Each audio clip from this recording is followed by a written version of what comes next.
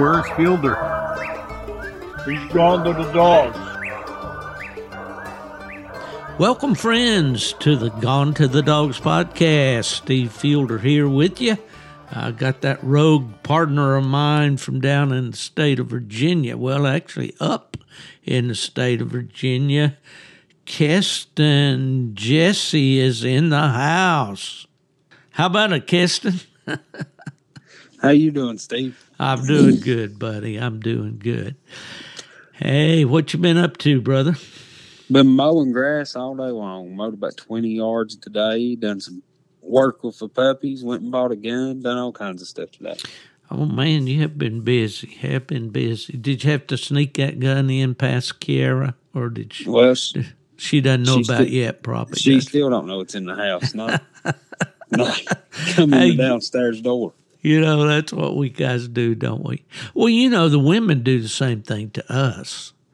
You know, Miss Ella will come out in a new outfit or something, and I said, "Well, that looks really nice. When did you get that?" "Oh, I've had this old thing." I know exactly what you mean. Only difference is she's better at hiding it than I am. It takes me longer to catch on it. That's her a couple of days, and she figures it out. That's right. I don't know what the good Lord's going to think about all this deception that we couples go through, with each other. I think somehow he'll understand that this thing called marriage is a tedious process. Oh, yeah, definitely. That's right. And you are a family man. You have 3 children and a beautiful wife, so you know all about that stuff. Yeah, well, I got to come up in your country here lately and had a good time. Wish we'd have got to spend more time together. You know, the old saying is the path to Hades is paved with good intentions. And I had every intention to come up there and go hunting with you on this trip. But I'll give the listeners just a little bit of background there about my travels there. I've been back home here now, recording this on a Monday.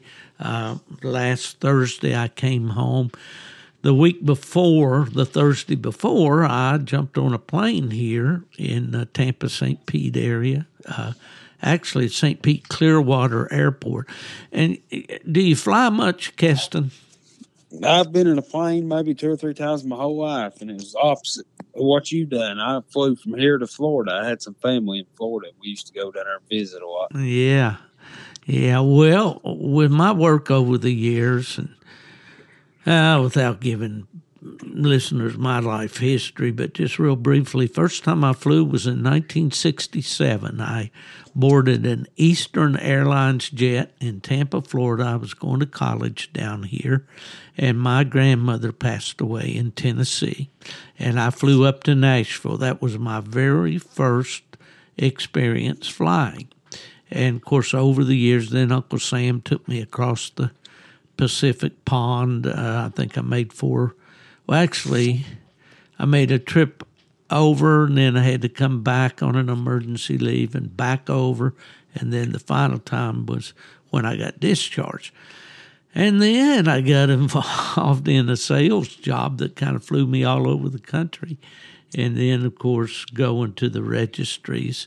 I was fortunate on those long trips, like down to the Texas State Championship and events like that, I would fly. So done a lot of flying.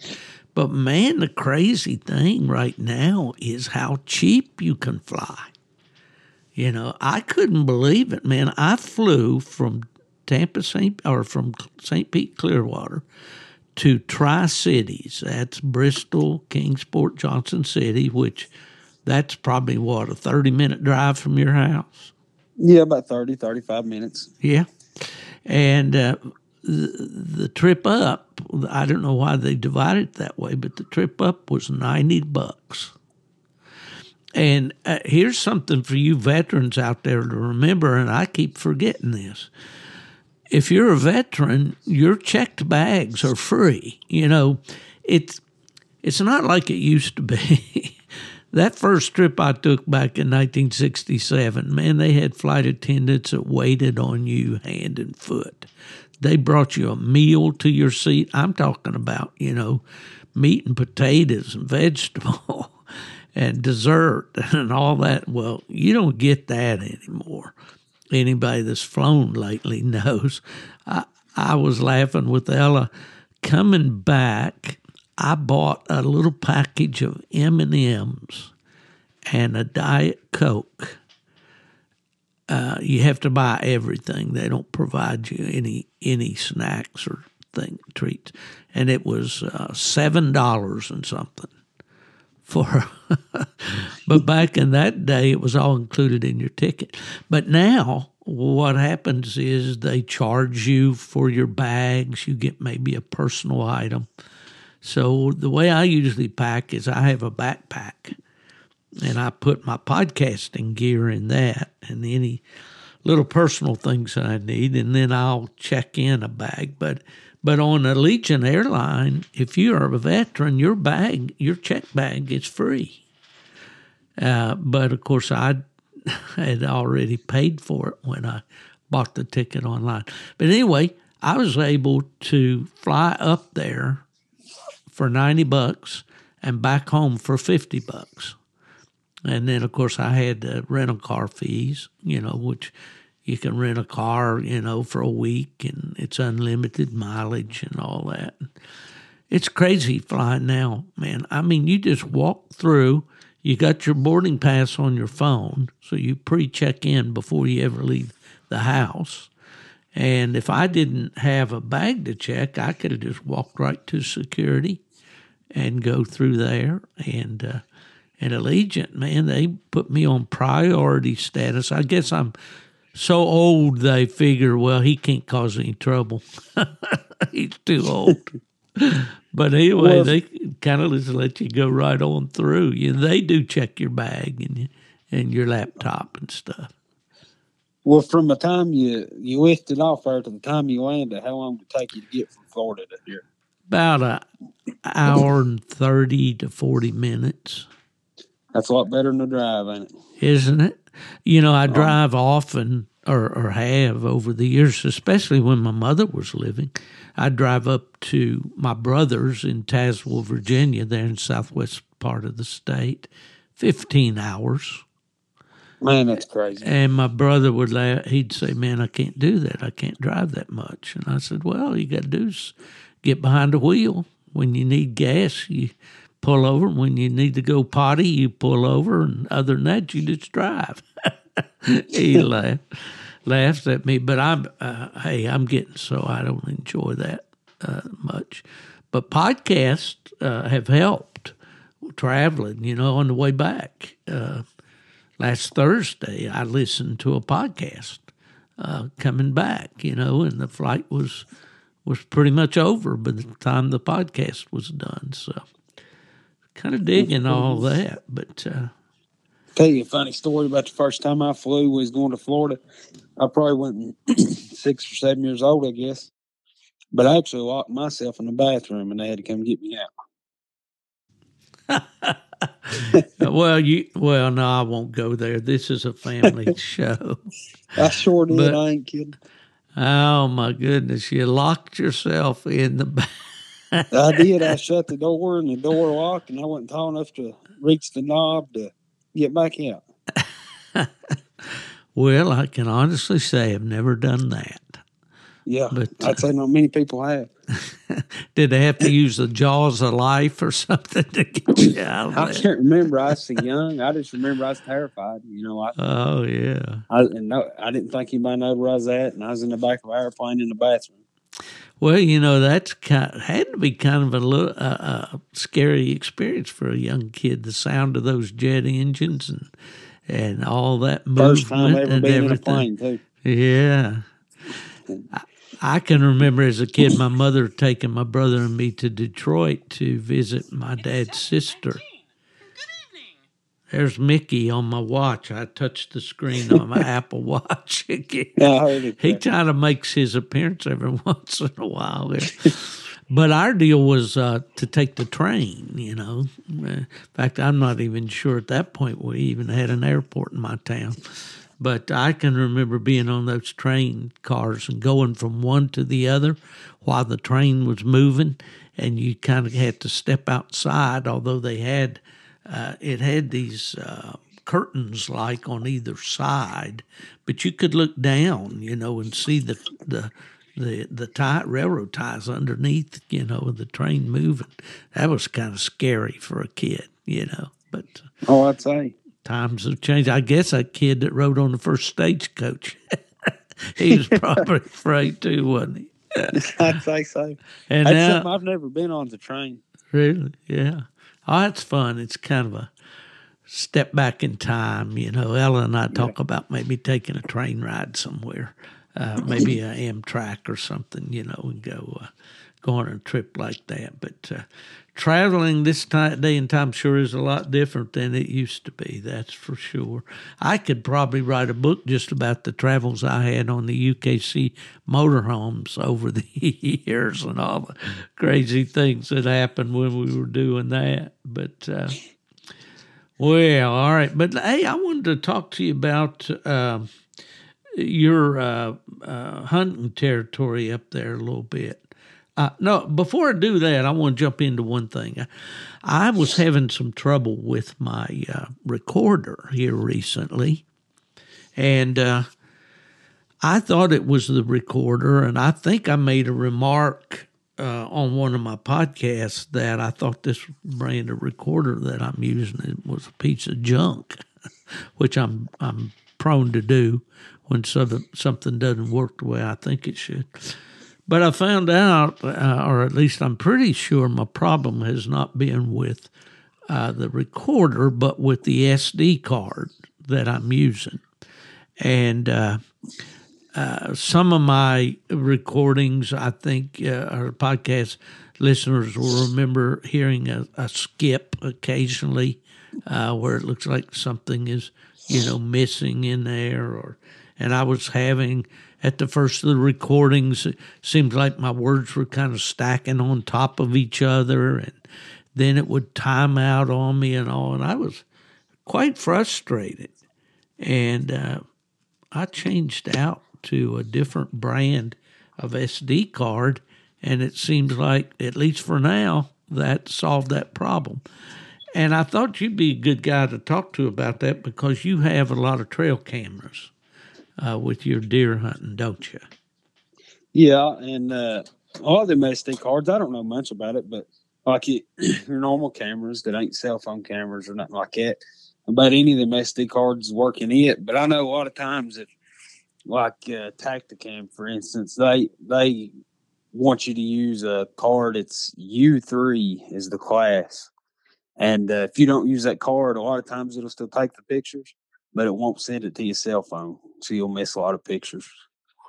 So the memory card makes a big difference. Well, that's interesting. Now, I'm holding the card that I was having difficulty with was a SanDisk brand. And I'm going to look at it right here.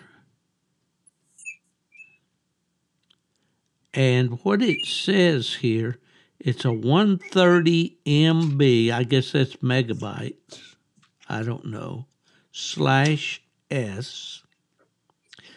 And then it's got a V10,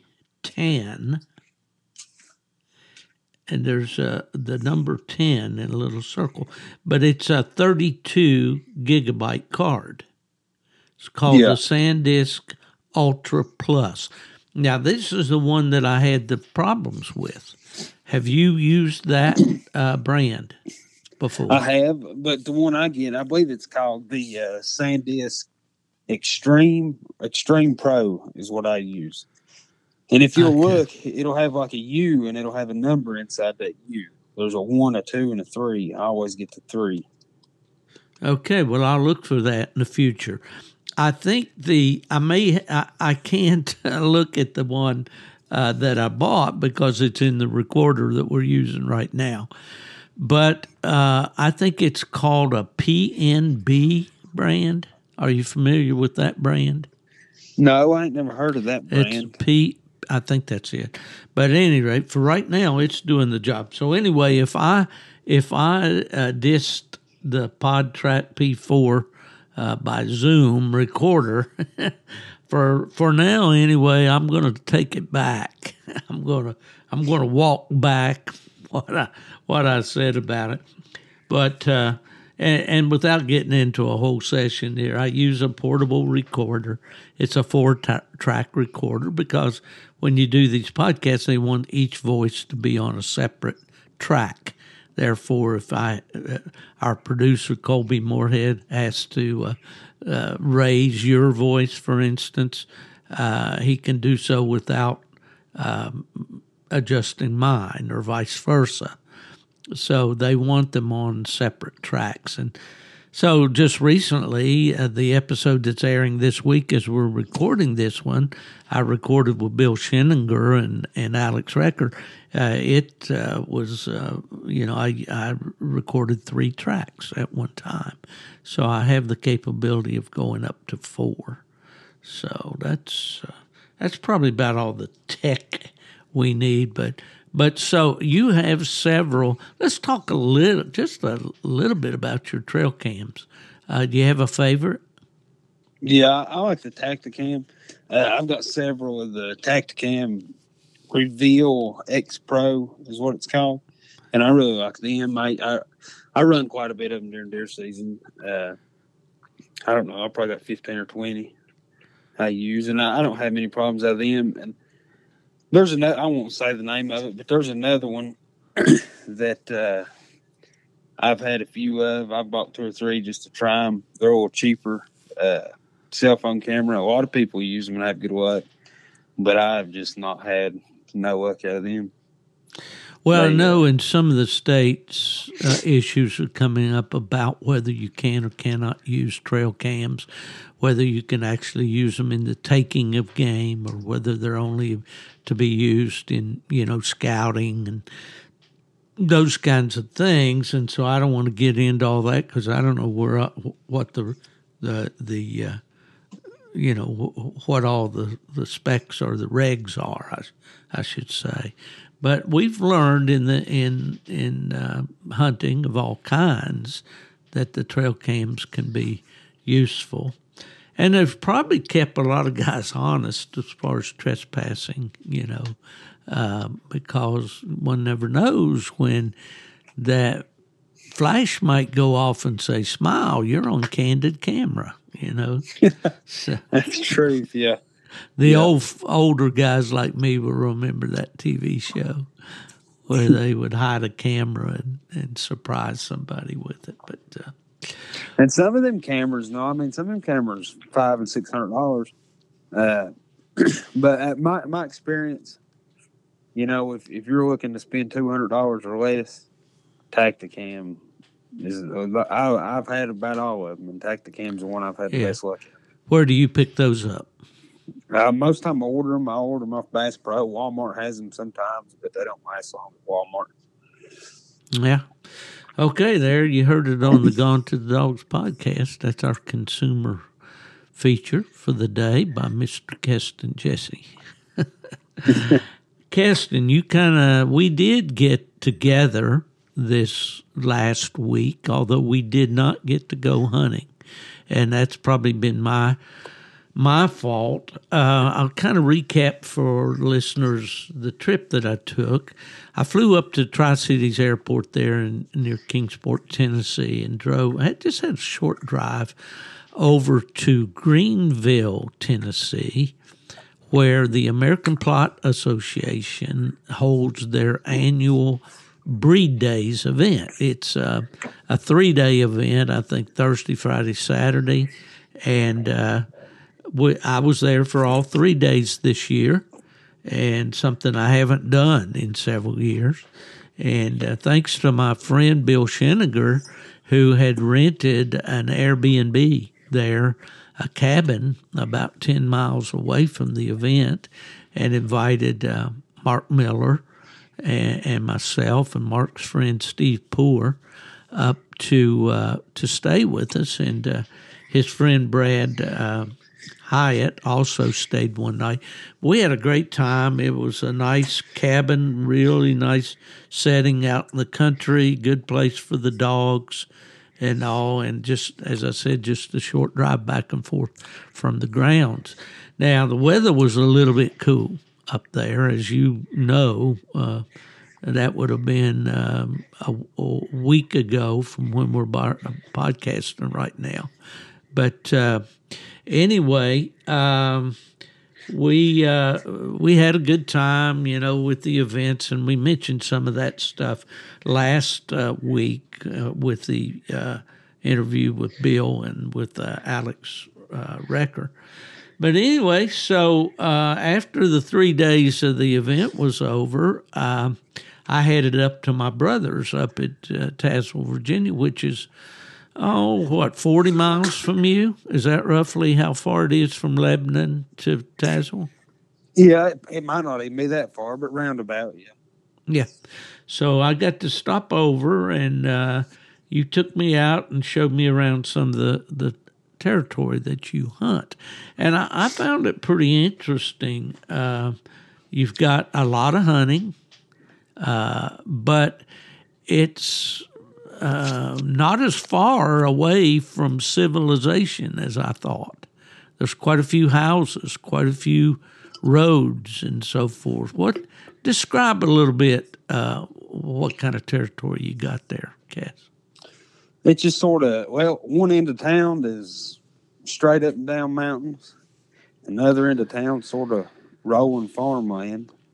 And you can get in the mountains and turn a dog loose, and they could go for days through there and not cross a house or a road.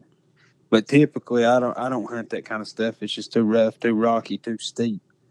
I hunt more the farmland, and there's a lot of roads cut through it, and there's houses about everywhere. I mean, you got to watch where your dog goes, and it's mainly cattle country, isn't it? That's all it is. Yeah, mm-hmm. You might have 40 or 50 acres of woods and a creek running through it, and you come out on the other side of that, and there might be a subdivision. And so you really got to watch your dog. You got to know, you sort of got to know how the land lays to hunt it. And you got to know where you can send them and where you can't. And for the most part, you hunt on foot, don't you? Yeah, I could ride a four-wheeler, and I've got access to them. I could ride a four-wheeler side by side about everywhere I hunt. But I enjoy walking. I walk hunt. Yeah. Well, as I looked that country over, it's a lot of little hills and valleys, not straight up and down. I'm talking about the farm country. There's an old joke about, the cows on those Virginia hills. They got two legs that are shorter than the others so they can go around those mountains. But some of those pastures, if you're used to, it's not Kentucky bluegrass. It's hillsides that have been cleared for pasture land. And your family has been traditionally in the cattle business for several years, haven't they? Yeah. I come from a big farming family. That's what most of them do. Got quite a bit of land, and that's pretty much what I hunt. I'm blessed to have places to hunt. Well, you certainly are, and most people around here don't. People around here are sort of picky. It's sort of hard to get places to hunt around here. A lot of people won't let you hunt, but I've been pretty fortunate to have a lot of good hunting. Well, they say blood's thicker than water, right? Yeah. Yeah, you are blessed, buddy. You sure are. And, of course, listeners should know, by now that you and I partner on a dog. We have partnered on a couple. The way we met initially was I had been on a trip up to Pennsylvania and picked up a puppy for you up there and brought it since I was up there anyway. And we'd made contact, and that's the Clyde dog that you're hunting now. And we're going to talk about our dogs here in just a minute. But Yeah, but that country mainly, what do the coons feed on up there? Or that? Well, during the wintertime, during the fall, acorns, stuff like that. And then during the wintertime, a lot of it, it's hard to find coons in the wintertime, but when you find them in pockets on the farmland. You might have one guy over here with cows, and he don't feed nothing but hay all year. And then you might have the neighboring place, and they're feeding grain and silage all year. Well, you're going to find your coons wherever the silage is at. And so throughout the winter, that's basically what I do. I hunt the people's places that's feeding silage. Yeah. And there's creeks. Every holler around here about it has a creek running down it. And they turn rocks over and crawdads, and then during the spring, the frogs, just all that stuff. Well, if you're a novice hunter and just getting started in coon hunting, one of the things you need to know is where the coon's feeding at different times of the year. And one thing that you can always count on is to find coons around water. Yeah. Right? You agree? Yeah. Yeah. Yeah, whether it might be those little meandering creeks that cut through the pasture fields, or it might be even as much as if you hunt the mountains, you hunt those that pocket water, those tumbling creeks that come down off those mountains. Those, and that's when it really gets to be fun. You're in those mountain laurel thickets that border those creeks, but anyway, my favorite time of year to hunt the mountain is when the acorns are dropping and wild cherry season, when the wild cherries are in. Yeah, that was always my dad's favorite time to coon hunt. Was for us there in West Virginia, which I think is going to be pretty much like what you have, although you're a little farther south than we were, is actually south and west of us. But those wild cherries were predominantly ripe in late August and September. Is that the way it is there for you? Yeah, that's about the way it is. And when they come in, you gotta really pay attention. When they come in, they go quick between the coons and the birds and everything. Yeah, and typically in that country, farming country and all, you're going to have those wild cherries in fence rows, aren't you? Yeah, fence rows. I got this one spot that just comes to mind when you say that, and it's in the mountain. It's pretty rough hunting, but there's a fence line, and it's probably, I don't know, a half a mile long, and it ain't nothing but wild cherries. Just a straight fence line, and I always tree a lot of coons there. Yeah. Well, in these podcasts, and we want to get into that too, about the different podcasts that are out there and the ones that we listen to. But you hear a lot about the winning and about who got what for a score and which dog's doing this and that. But I don't hear very much out there about the fundamentals of coon hunting, about, the act of finding where coons are. And that's so important to me, especially if you're a pleasure hunter. I think the object to getting leaving the easy chair and going out in the dark, whether it's the heat of summer and swatting mosquitoes or the cold of winter, is you want to tree raccoons. And knowing where they are, man, that's half the battle. Unless you got a dog like Clyde, that year and a half old Walker dog you got, he's going to go find one wherever it is, I believe. Yeah, but if you turn him loose in the wrong spot, you're going to be walking a long way to him. So I try to put him on coons, that way he don't put me on coons. That's a good way to put it. Yeah. You turn him loose in a dry spot, he's going to find one somewhere, and 9 times out of 10, it's somewhere you don't want to walk to. Yeah. There's a slogan that they have up on the screen at my church every Sunday morning. It says that this church is not a church you go to, it's a church you go from.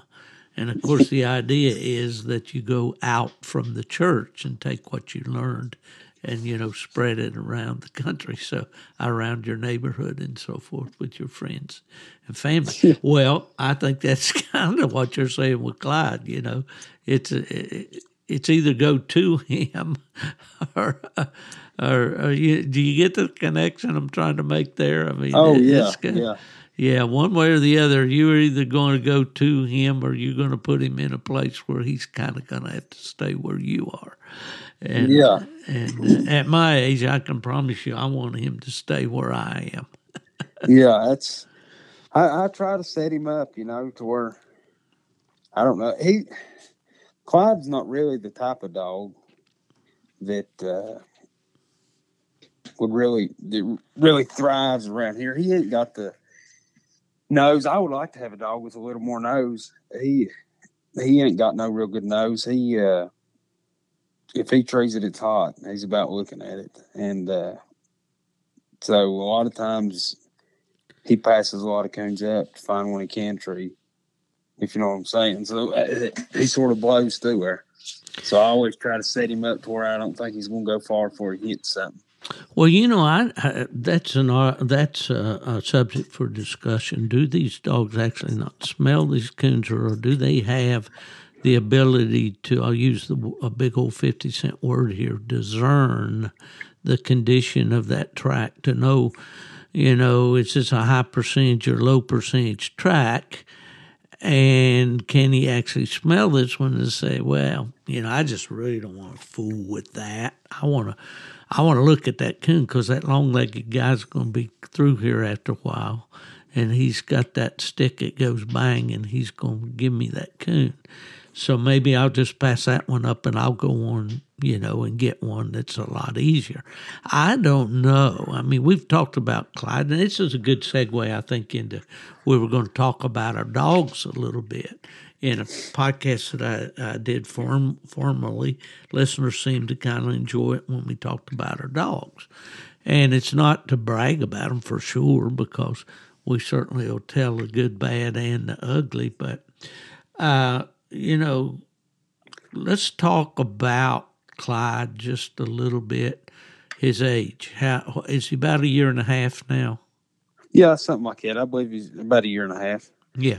And he trees a lot of coons. I mean, you turn him loose, he's going to be treating. He's going to have his coon, and I mean, tree 3 or 4 a night, and that's really good around here where I live. Well, but the thing about him is, it's got to be the right coon, and he's going to go till he finds the right coon. He ain't going to find a track and beat it out. Yeah, he's not much when it comes to mopping and waxing. You turn him loose around here with a dog that has a good nose and knows how to use it, they're going to tree coons behind him.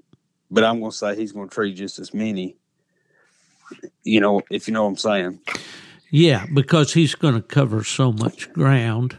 And I believe from watching him the way he hunts, he knows where to find a coon. But I think he kind of likes to stay on the water, doesn't he? He'll hit a creek bank, and he won't come off that creek bank until he's treed. Yeah.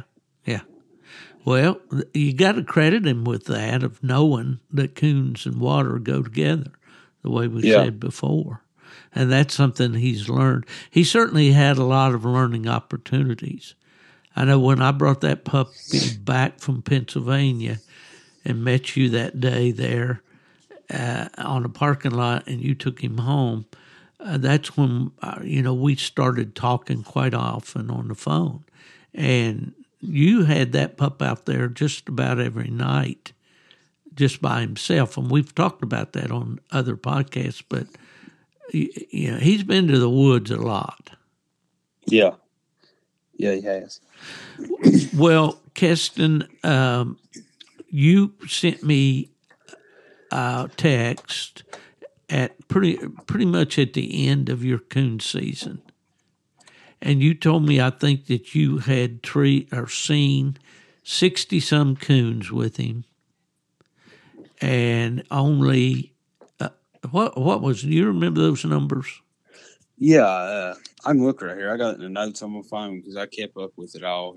Well, if you have a cell phone, and who doesn't these days, you have the capability right there on your phone to take notes and to keep notes. I used to carry a little tablet with me in my pocket years ago. But all right, what do you got there on Clyde's scorecard for this past season? All right. From October 15th, he made 75 trees, had 2 dens, and he missed 6. So he total trees that he made that I seen a coon in was 67. And the best he ever done in a row was 21. 21 in a row. That's pretty good for a 1.5-year old hound. And that's not hunting all night, every night. That's hunting 5 or 6 nights a week and treeing 1 and coming home, maybe treeing 2 and coming home. Yeah. Well, when a man works and has a family, you have to do something besides coon hunt, except for those out there that are fortunate enough to hunt for a living. Yeah. Coon dogs were pretty much my living all those years, but I wasn't out there hunting for somebody. That's for sure. Well, that's what we have with Clyde, a dog that, and I say we, I don't own a hair on him. He's yours 100%. But what you have. The best way, what I was saying earlier, and I'm going to say it again and word it a little different.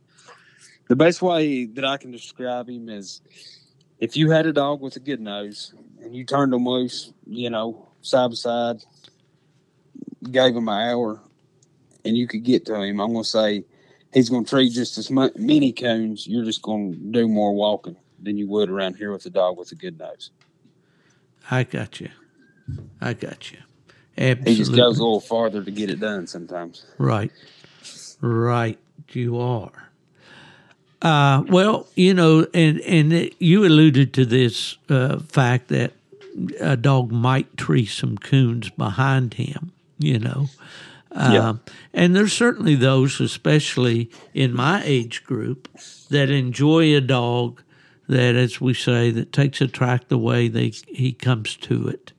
And whether it's hot or cold, he's going to try his best to finish that particular track. And so Clyde's not that kind of dog. No, a lot of times he won't. If he don't think he can finish it, he ain't starting it. And then, there's an occasion he'll start one that he can't finish, or he'll sit there and stand on his head on it until I get aggravated with him and make him go on. But for the most part, he don't mess with nothing he can't finish. Yeah, for sure. Well, and there again, I always try to like my dad was with me, always turn everything into a teaching moment. For those that are listening and may not, have been hunting as long as we have, there are different types of dogs out there. So if you're living in an area, maybe your hunting territory is limited as to size. You may be like Bill Shenniger spoke of last episode about, having mile or mile sections with paved roads all the way around. You might want to consider a closer hunter, a dog that will hunt a woods out and pretty much and maybe check back with you.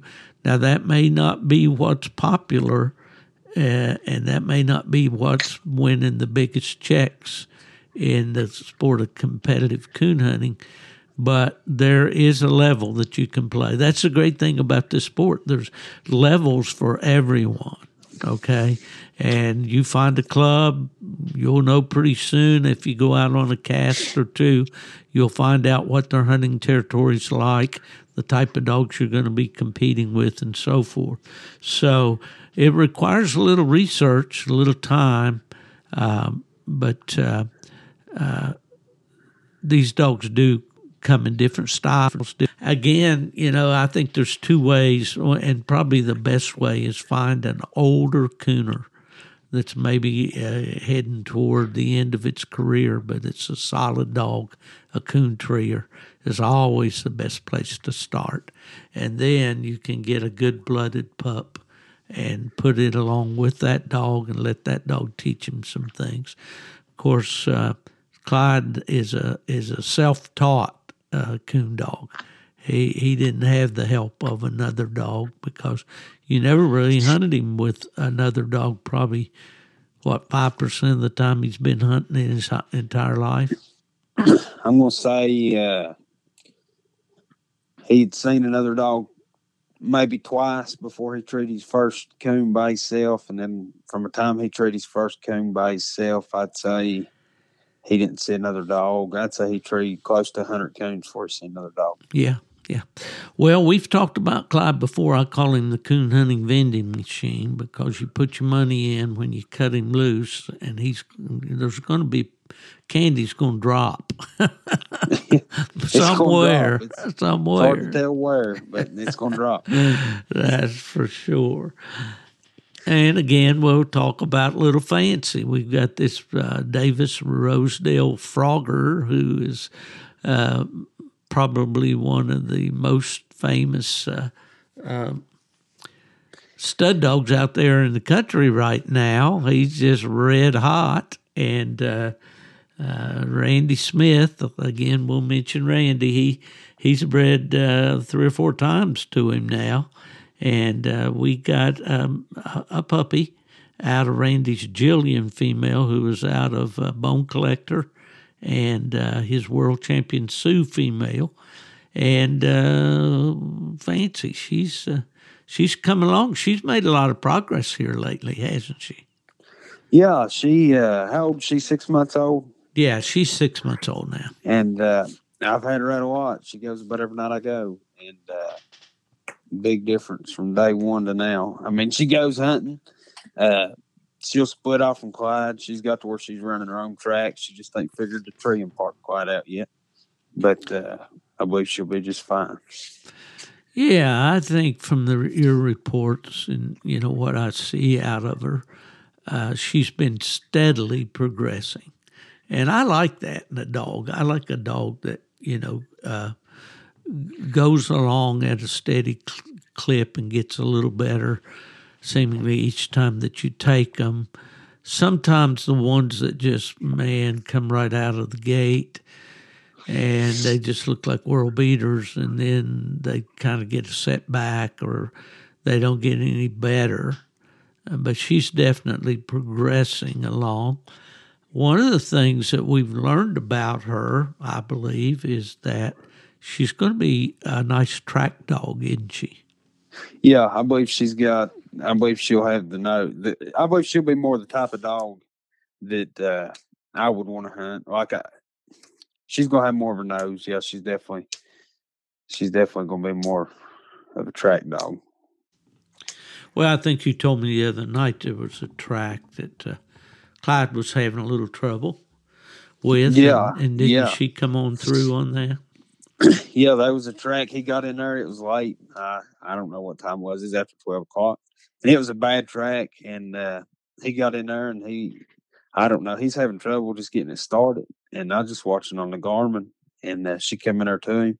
And she had it lined out in just a few seconds. And then they both took it on. But that goes back to what I was talking about Clyde. I mean, he just ain't got the nose. And sometimes he'll find a bad track and he'll want to beat around on it a little bit. And I have to move him on. But she lined it right out, and they ended up treeing it. Yeah. So there she is at 6 months old. She's contributing already, Yeah. I think you got to look for the victories instead of concentrating on the problems.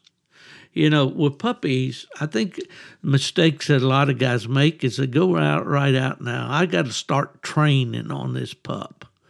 I got to start, she's got some flaws, and I got to start fixing stuff. I think that's a big mistake with a puppy. I can't overemphasize that. Let the pup be a pup. Let the pup learn, okay? The first time we were out on a coon hunt, and we were going into the woods on an old dirt road, and he pulled over and he said, "Come over here and slide under the wheel. I'm going to let you drive." Well, all I could do to keep it between the ditches, and I'd have too much foot on the gas and too quick on the brake and all those kind of things. But it didn't take me long to figure it out. And that's the kind of thing, I know that's probably oversimplification there, but that's the kind of thing is with these pups. Let them figure it out.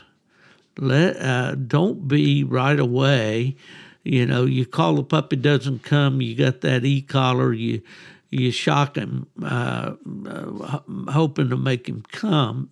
And then the next time you take him out and you turn it loose and it wants to fool around, so you're going to shock it this time to make it go. So which does shock mean, come or go? The dog doesn't know. And the old adage, we got to be smarter than the dog. So, I don't want to get on the soapbox here tonight. If I do, I have to pass the offering plate. And that's kind of hard to do unless you all want my email address, and I do take PayPal. But anyway, we really need to think about that, and there we go with Miss Phancy. Now, she would always go hunting, wouldn't she? Pretty much from the start. Since day one, yeah, she'll go. She ain't got no problem going. But since she started getting off away from Clyde on her own, you can tell just by watching the Garmin, you can tell the difference in the way they hunt, the way they move. Clyde, he's more finds a creek and it's a straight line on that creek, or he runs edges a lot. Her, she more or less, she'll go in there and she might go up on this ridge and come back down and go up on this next ridge, and she sort of hunts around you versus just straight through her. Yeah. Well, that is all part of being a good hound, I think, is knowing where to go, knowing where to hunt. I know that with these, I call them souped up competition hunts that we have nowadays, these dogs do a lot of running the edges and that sort of thing, and trying to get under that hot one, And then the ideal dog in that regard, as my buddy Randy Smith says, is the dog that gets in that country deep like that and gets treed, and then when you recut him, he knows that there's more of them in there. So he's almost hunting new ground, away from the other dogs. And those are the kind that really hurt you in a competition hunt, But there's a lot of guys like me that like to pull up my boots and head up that creek and turn that dog loose and let her sink in the dark in there and hear her open up there in the head of that hollow and work that track up out of that creek and up on the side of the ridge, maybe up on where it's feeding in acorns up on top, maybe just came down to the water for a drink and whatever, work that track on out and then get it moving a little better. Hear barks increase as she moves it, and then hear that locate, man, and that sit down, and then that's when you start jumping up and down and clapping your hands. If you're an old guy like me. Yeah. And that's another thing going back to Clyde. Just like the other night I showed you, if he's in coons, he won't blow through them, as long as he hit a hot track, he'll stay put, he'll stay in that area. But no, if there ain't nothing there, he's gone. And just like the other night, he run a track, done a real nice job, got treed, had the coon. I went in there and pet him up and pulled him off of it and just recut him 5 foot off the tree. And he went back down the hill there and struck right where he struck that other one. And I thought, what is he doing? He's going to run this same track up here and treat it. And he run that track and he come right back up there, went right on past the tree that had the coon in it that he had just treed, and didn't go 40 or 50 yards right above it, treed again. And I thought, this dog just went crazy, went up there and he had another one. I mean, struck in the same spot, treed 2 different coons. Yeah, well, he knew, and if we could only crawl inside that dog's head, and think like a dog thinks, but they do know. We all know dogs are smart. Anybody that's been around a dog knows that they're an intelligent animal, that you can teach them things and that they can figure things out. And some breeds and some individuals within the breeds are smarter than others.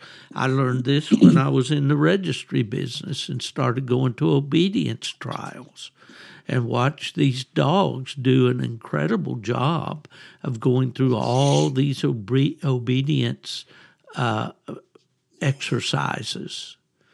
And I learned that some breeds are just exceptionally good at that.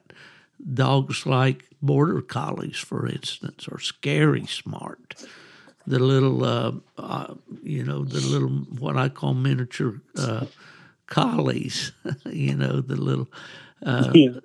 what are they called? Oh man, my mind's going away. I know what The, you're talking the about. little well, I wanted to say Australian shepherds, but That's what I was thinking. yeah.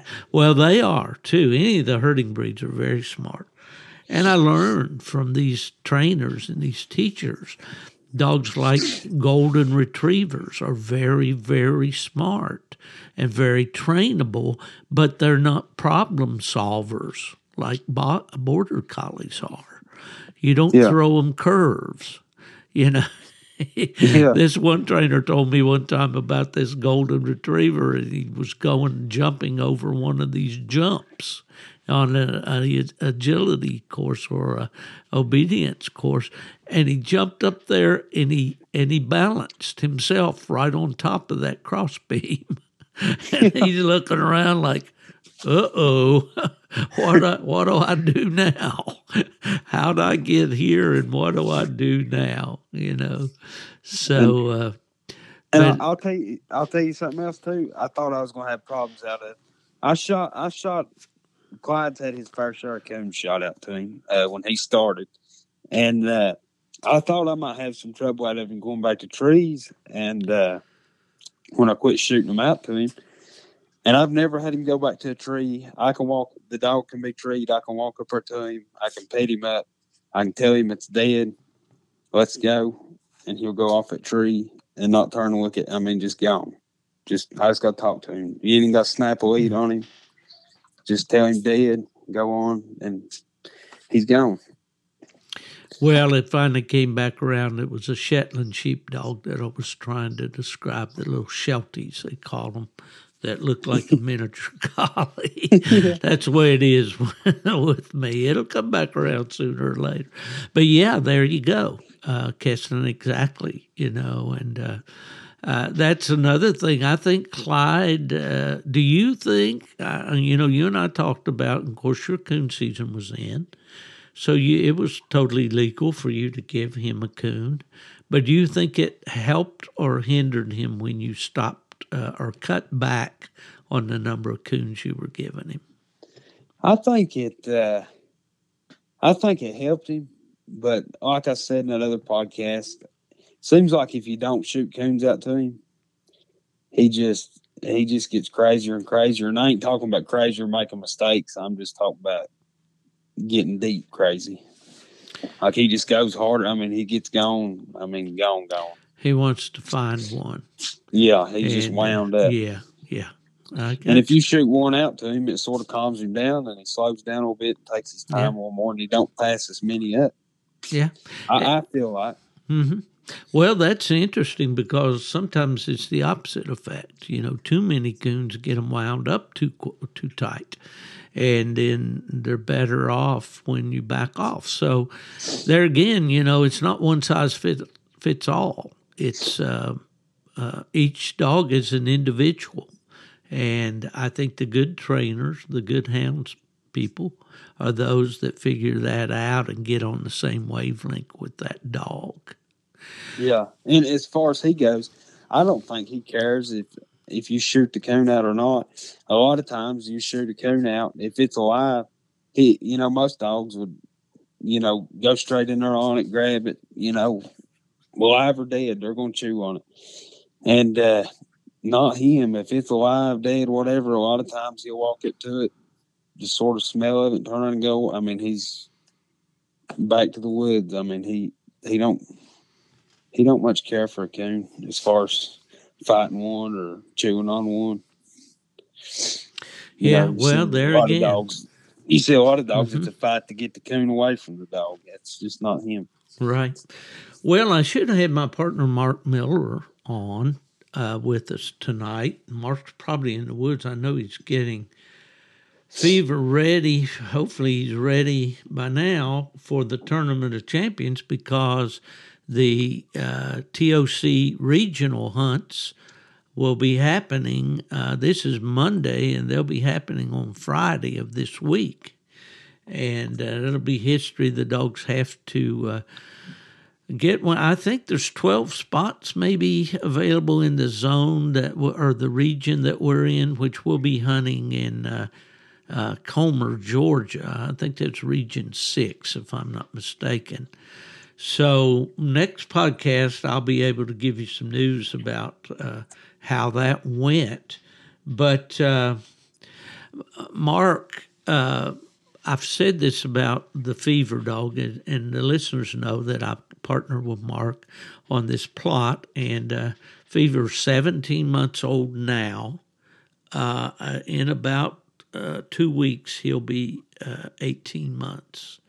And he had the big weekend with the events at APA Plot Days, where he won the treeing contest for bear and coon. He won the water race for champion dogs. He won the water race for the overall, or the open water race. And he won a heat in the line for a field trial. But this dog, there's two things that I give credit to. One is his bloodline. He's obviously from a good line of dogs on both sides of his pedigree that just seemed to click when those two lines were put together. Actually, it's much more than just two lines. The Hoss dog that I had, he had a good-looking pedigree. I think there was only one dog on there that wasn't a Grand Night champion, and that was his mother, and she was a three-way champion, night, field, and water. But and Bill's dog certainly has some strong coon dogs back of him, the Lazarus dog that he's out of. So the breeding, number one, always. And then Mark has been a guy that's allowed this pup to pretty much be what he is or what he wants to be. And when I say that, I don't advocate guys out there just letting a dog do anything. If they're running deer, they're going to get killed eventually. They need to be discouraged from that. If they're rough with other dogs, they need to be discouraged from that. If they're running back tracks and doing all these kinds of things, many of which are really not things that you can correct. Some dogs you can and others you can't. But Fever hasn't been any of those things. He hasn't been trashy. He hasn't been ill at all with other dogs. He has, but he's been a dog that has a lot of desire. He's like Clyde when it comes to that hunting. He wants to go hunting, and he likes to be by himself. And Mark and I were discussing the other day about his chances at the TOC being such a young dog. And he says, well, his best chances, and I probably am disclosing here our strategy a little bit, but we will have no control over that. We won't have any control over where he hunts or what kind of terrain he hunts there in Georgia. But thinner coon are going to be better for him, where he has to get out on his own and find a coon, and he's good at that. And he's kind of like Clyde in that regard. And so maybe they're a lot alike, but I don't think he's quite as hard going in terms of hunting as Clyde, but he's certainly hard enough. And I'm glad that Mark's hunting him there in those hills and mountains of North Carolina instead of me. Let's just put it that way. But he's done real well, and I will kind of brag on him. He's finished his night champion, his show champion, his water race champion. He just finished his HTX, which is a suffix that the dogs get in the hunt tests, where they go out with just a judge and hunt for an hour. Have to tree a coon. They have to open on the ground on the tree and all. And so he got those 3 passes in a row, I believe. I could be wrong on that. So the only thing he needs to be a 4-way champion now is his field trial. But He's been a lot of fun, and really, especially for me, to be able to sit on the sidelines and watch him. But the most fun that he is to me is watching him in a water race. Man, I tell you, at the APA breed days, they had a platform, and if I mentioned this in the last podcast, I apologize. But he's not used to starting off of a deck, so to speak. And he came out of that when they popped open the gate. He ran out there on that porch and looked around and said, "Man, what's going on here?" And by then, the two dogs had gotten, I'm going to say, they were 20 yards ahead of him or close to it. And he says, "Oh, okay, I guess it's go time." And then he just kicked in the afterburners. And, Kesten, I don't know if you saw that tape, but I think that dog sizes up his competition. I mean, right away he went like a rocket till he caught those other dogs. And then he just seemed like to get right in the gate into the to the harness with them, and he was swimming right along about what their speed. And then he goes, "Okay, I guess I better get this thing done." And he just kicks in the afterburner. And there he goes. Yeah, I seen the video, and I don't know much about the water racing stuff. I've never done it. But it was pretty impressive the way he come out of that gate and sat there on that deck, and dogs got a head start like that. And he just passed them like he's sitting still. And once he got in front of them, it's like he just paced himself to stay in front of him. Yeah, and then when at the end there, when he come out of the water, he was out of the water on the tree, and the other dogs hadn't come into the camera frame yet, into the video. So I don't know what, but the thing about it is he doesn't bark much when he's swimming, and he swims real low in the water, and that's what a dog has got to do to be powerful, to be a swimmer, is to keep his nose out of the water. And dig deep, and use those legs and stuff. So anyway, that's all I'm going to do.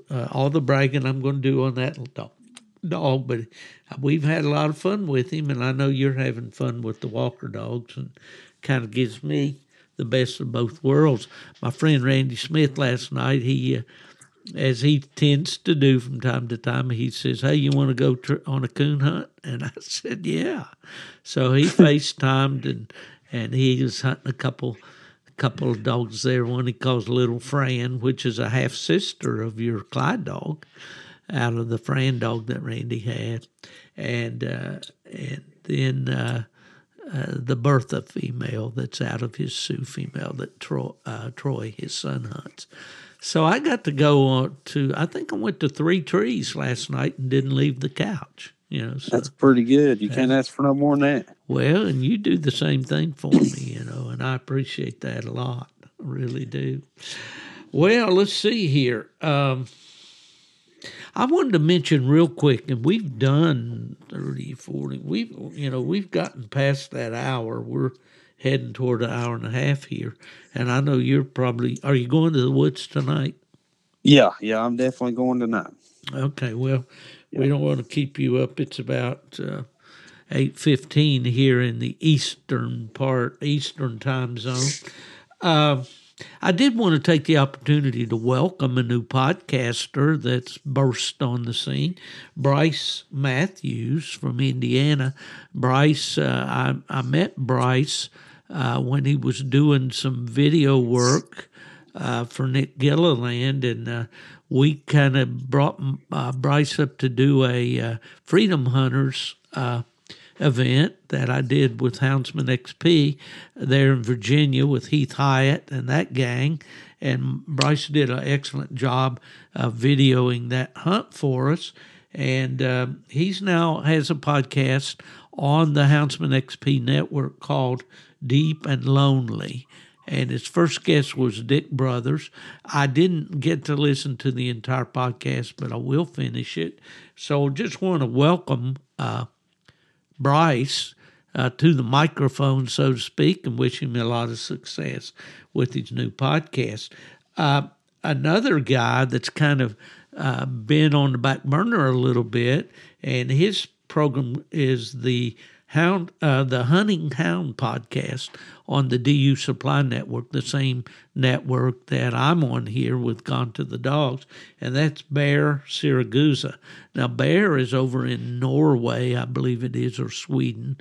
He'll forgive me. It's one of the two now, and he has an interesting hound-related podcast, hunting all kinds of different things with hounds, called the Hunting Hound Podcast.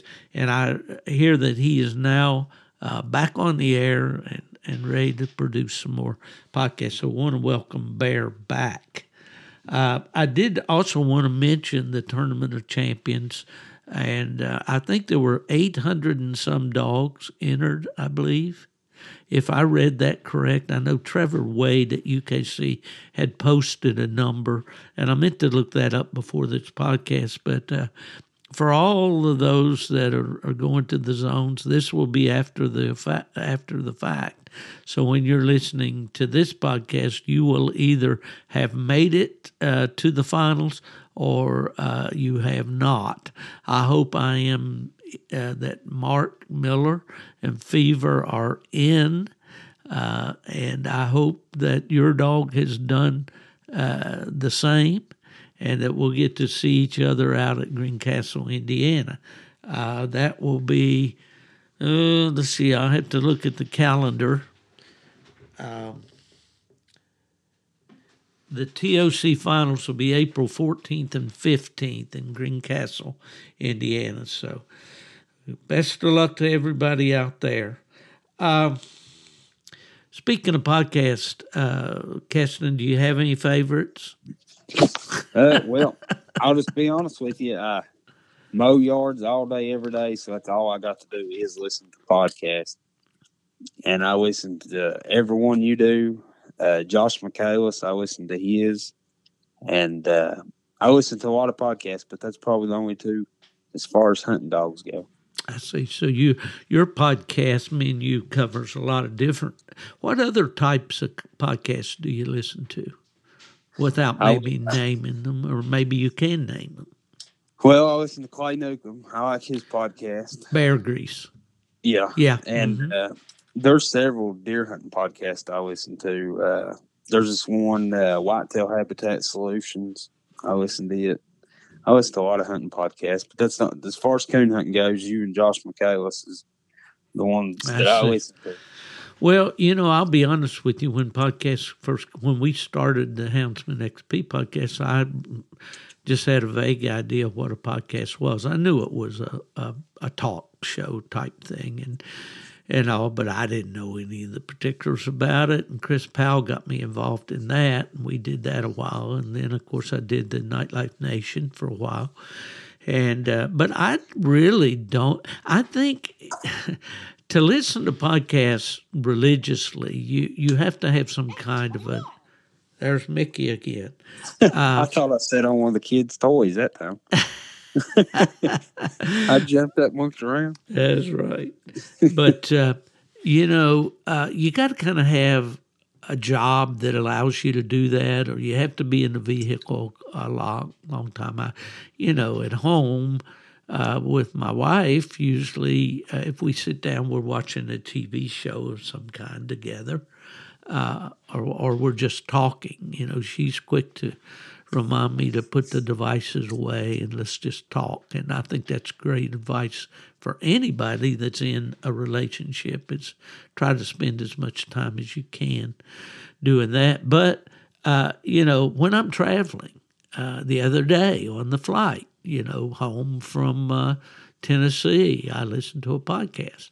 So they're great for that. And thank goodness we got them. And I guess I'll continue to put one out each week as long as I can come up with something to say, and as long as the people at DU Hunting Supply tell me that I've got a good listenership, and they do tell me that that we do have a lot of listeners for this podcast, and I am very, very thankful for that. I wanted to close this out by you and me just talking a minute about what we like best in a hound. What what kind of hound, if we could just draw one up and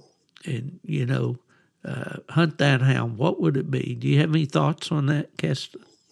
Yeah, as far as looks go, if I could draw one, it'd be a long-legged blanket back walker dog with a red head with no blaze face.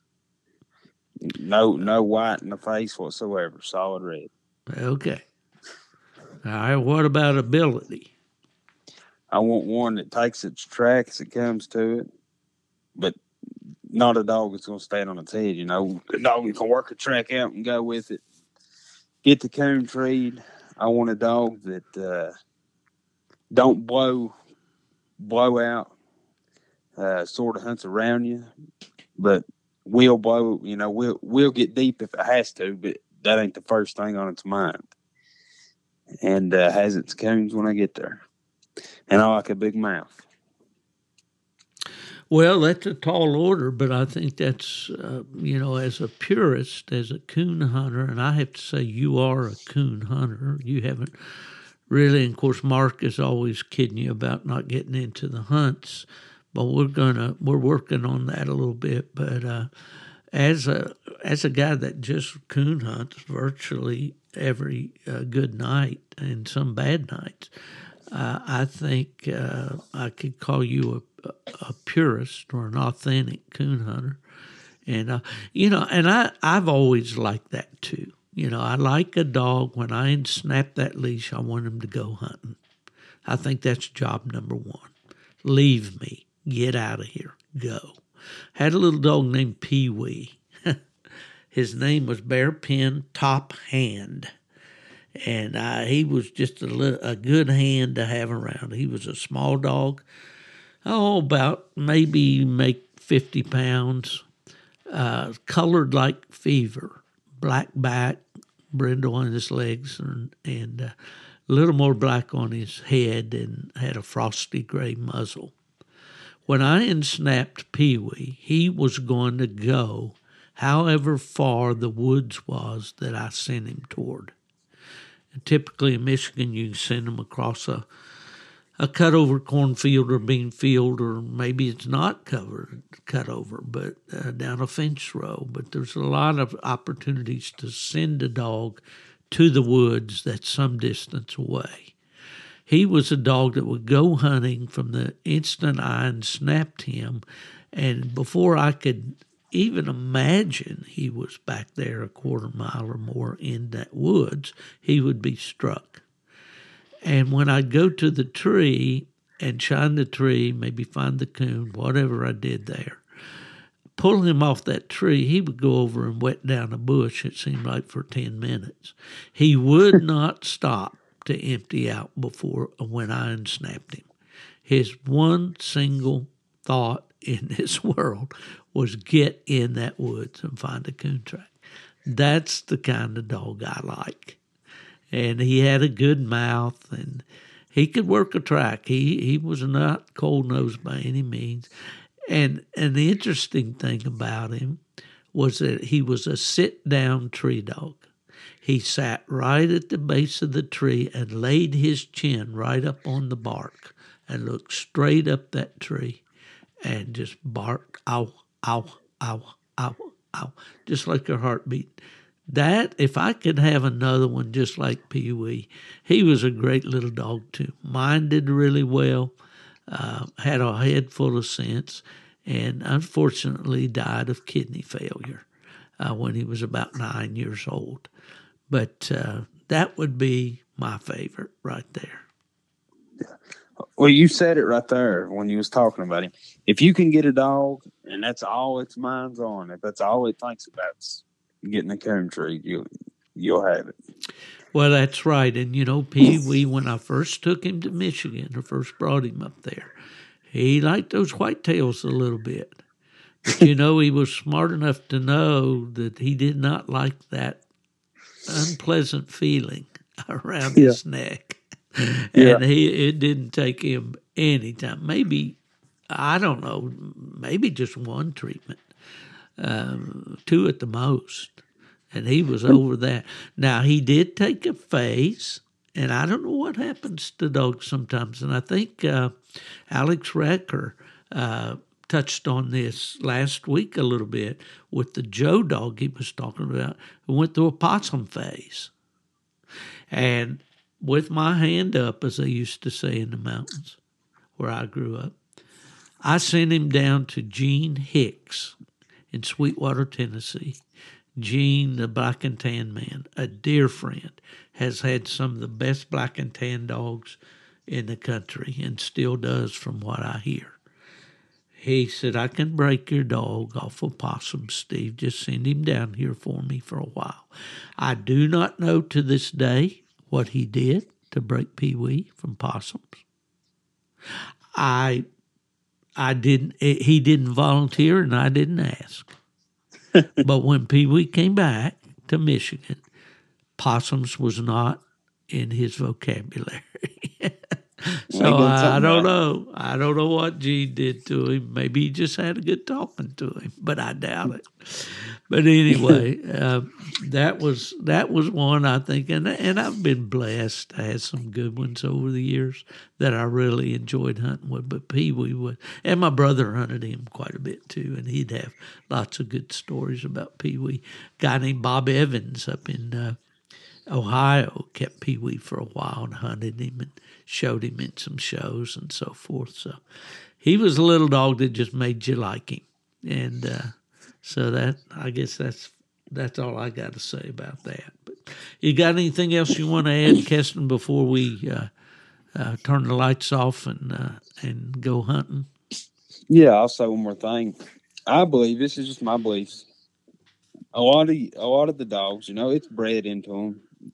If you give them the opportunity, they're going to tree coons. That's what they're bred to do. If you give them a chance, I'm going to say 8 out of 10 of them will wind up treeing coons. And the hardest part, if there's one part I can master, if I can figure out how to do it, is if you can just keep the dog from getting distracted. When you turn a dog loose in the woods, there's so many distractions for it. And if you can just get it to focus on coons, all the distractions away, everything else takes care of itself. Well spoken, my friend. Yeah, single-minded. If that single-minded dog that at the snap goes looking for a raccoon, if we could just program them to do that, yeah, coon hunting would be terrific, and it probably would be boring. Yeah, because you turn a dog loose, there's all kinds of distractions. Oh, yeah. You got deer, you got possums, you might have something dead laying over here. Just all kinds of stuff. Well, that's exactly right, and I've said that about in training puppies. I used to use a saying that say, take them out there in the daytime or at night if that's the only time you have, until all the new goes away. Because when you take a little puppy, that creek, that flowing water, that's new. That fence is new. That butterfly flying over there, that's new. That frog jumping there in the water, that's new. All those scents, cattle, horses, as you said, something dead to roll in. They seem to love to do that. Skunks. Friend of mine down in Florida, he had a heck of a time with the dog wanting to roll in the cow piles, cow patties, and all that sort of thing. It's all new. It's all interesting to them. So you got to get them through all that, let all that wear off, and then those genetics kick in, because when they smell that coon, oh boy, this is a whole new level right here, The way I look at it, turning a dog loose in the woods is like taking a kid to Walmart and pointing them down the toy aisle and telling them to walk down that toy aisle, but don't look at none of the toys. Yeah, just ignore everything. Go back there to where mommy buys those buttons and bows and cloth. It just ain't gonna happen. No, it is not. Very, very good observation, Kesten. I'm looking forward to getting a video here after a while. You and Clyde and Phancy sitting under one of those Virginia coons. I appreciate you coming on with me tonight, buddy. And I think it's been a good time. I've enjoyed it a lot. So With that said, I want to thank my friends Buddy Woodbury, Jason Doobie, my producer, Colby Moorhead, all those that make this podcast possible. If you need anything in the line of hunting supplies, apparel, especially electronics and the service and advice that goes along with them, it's dusupply.com. Thanks to Kesten Jessee for coming on with me tonight. Kesten, if you're looking for me, buddy, I'll be gone to the dogs.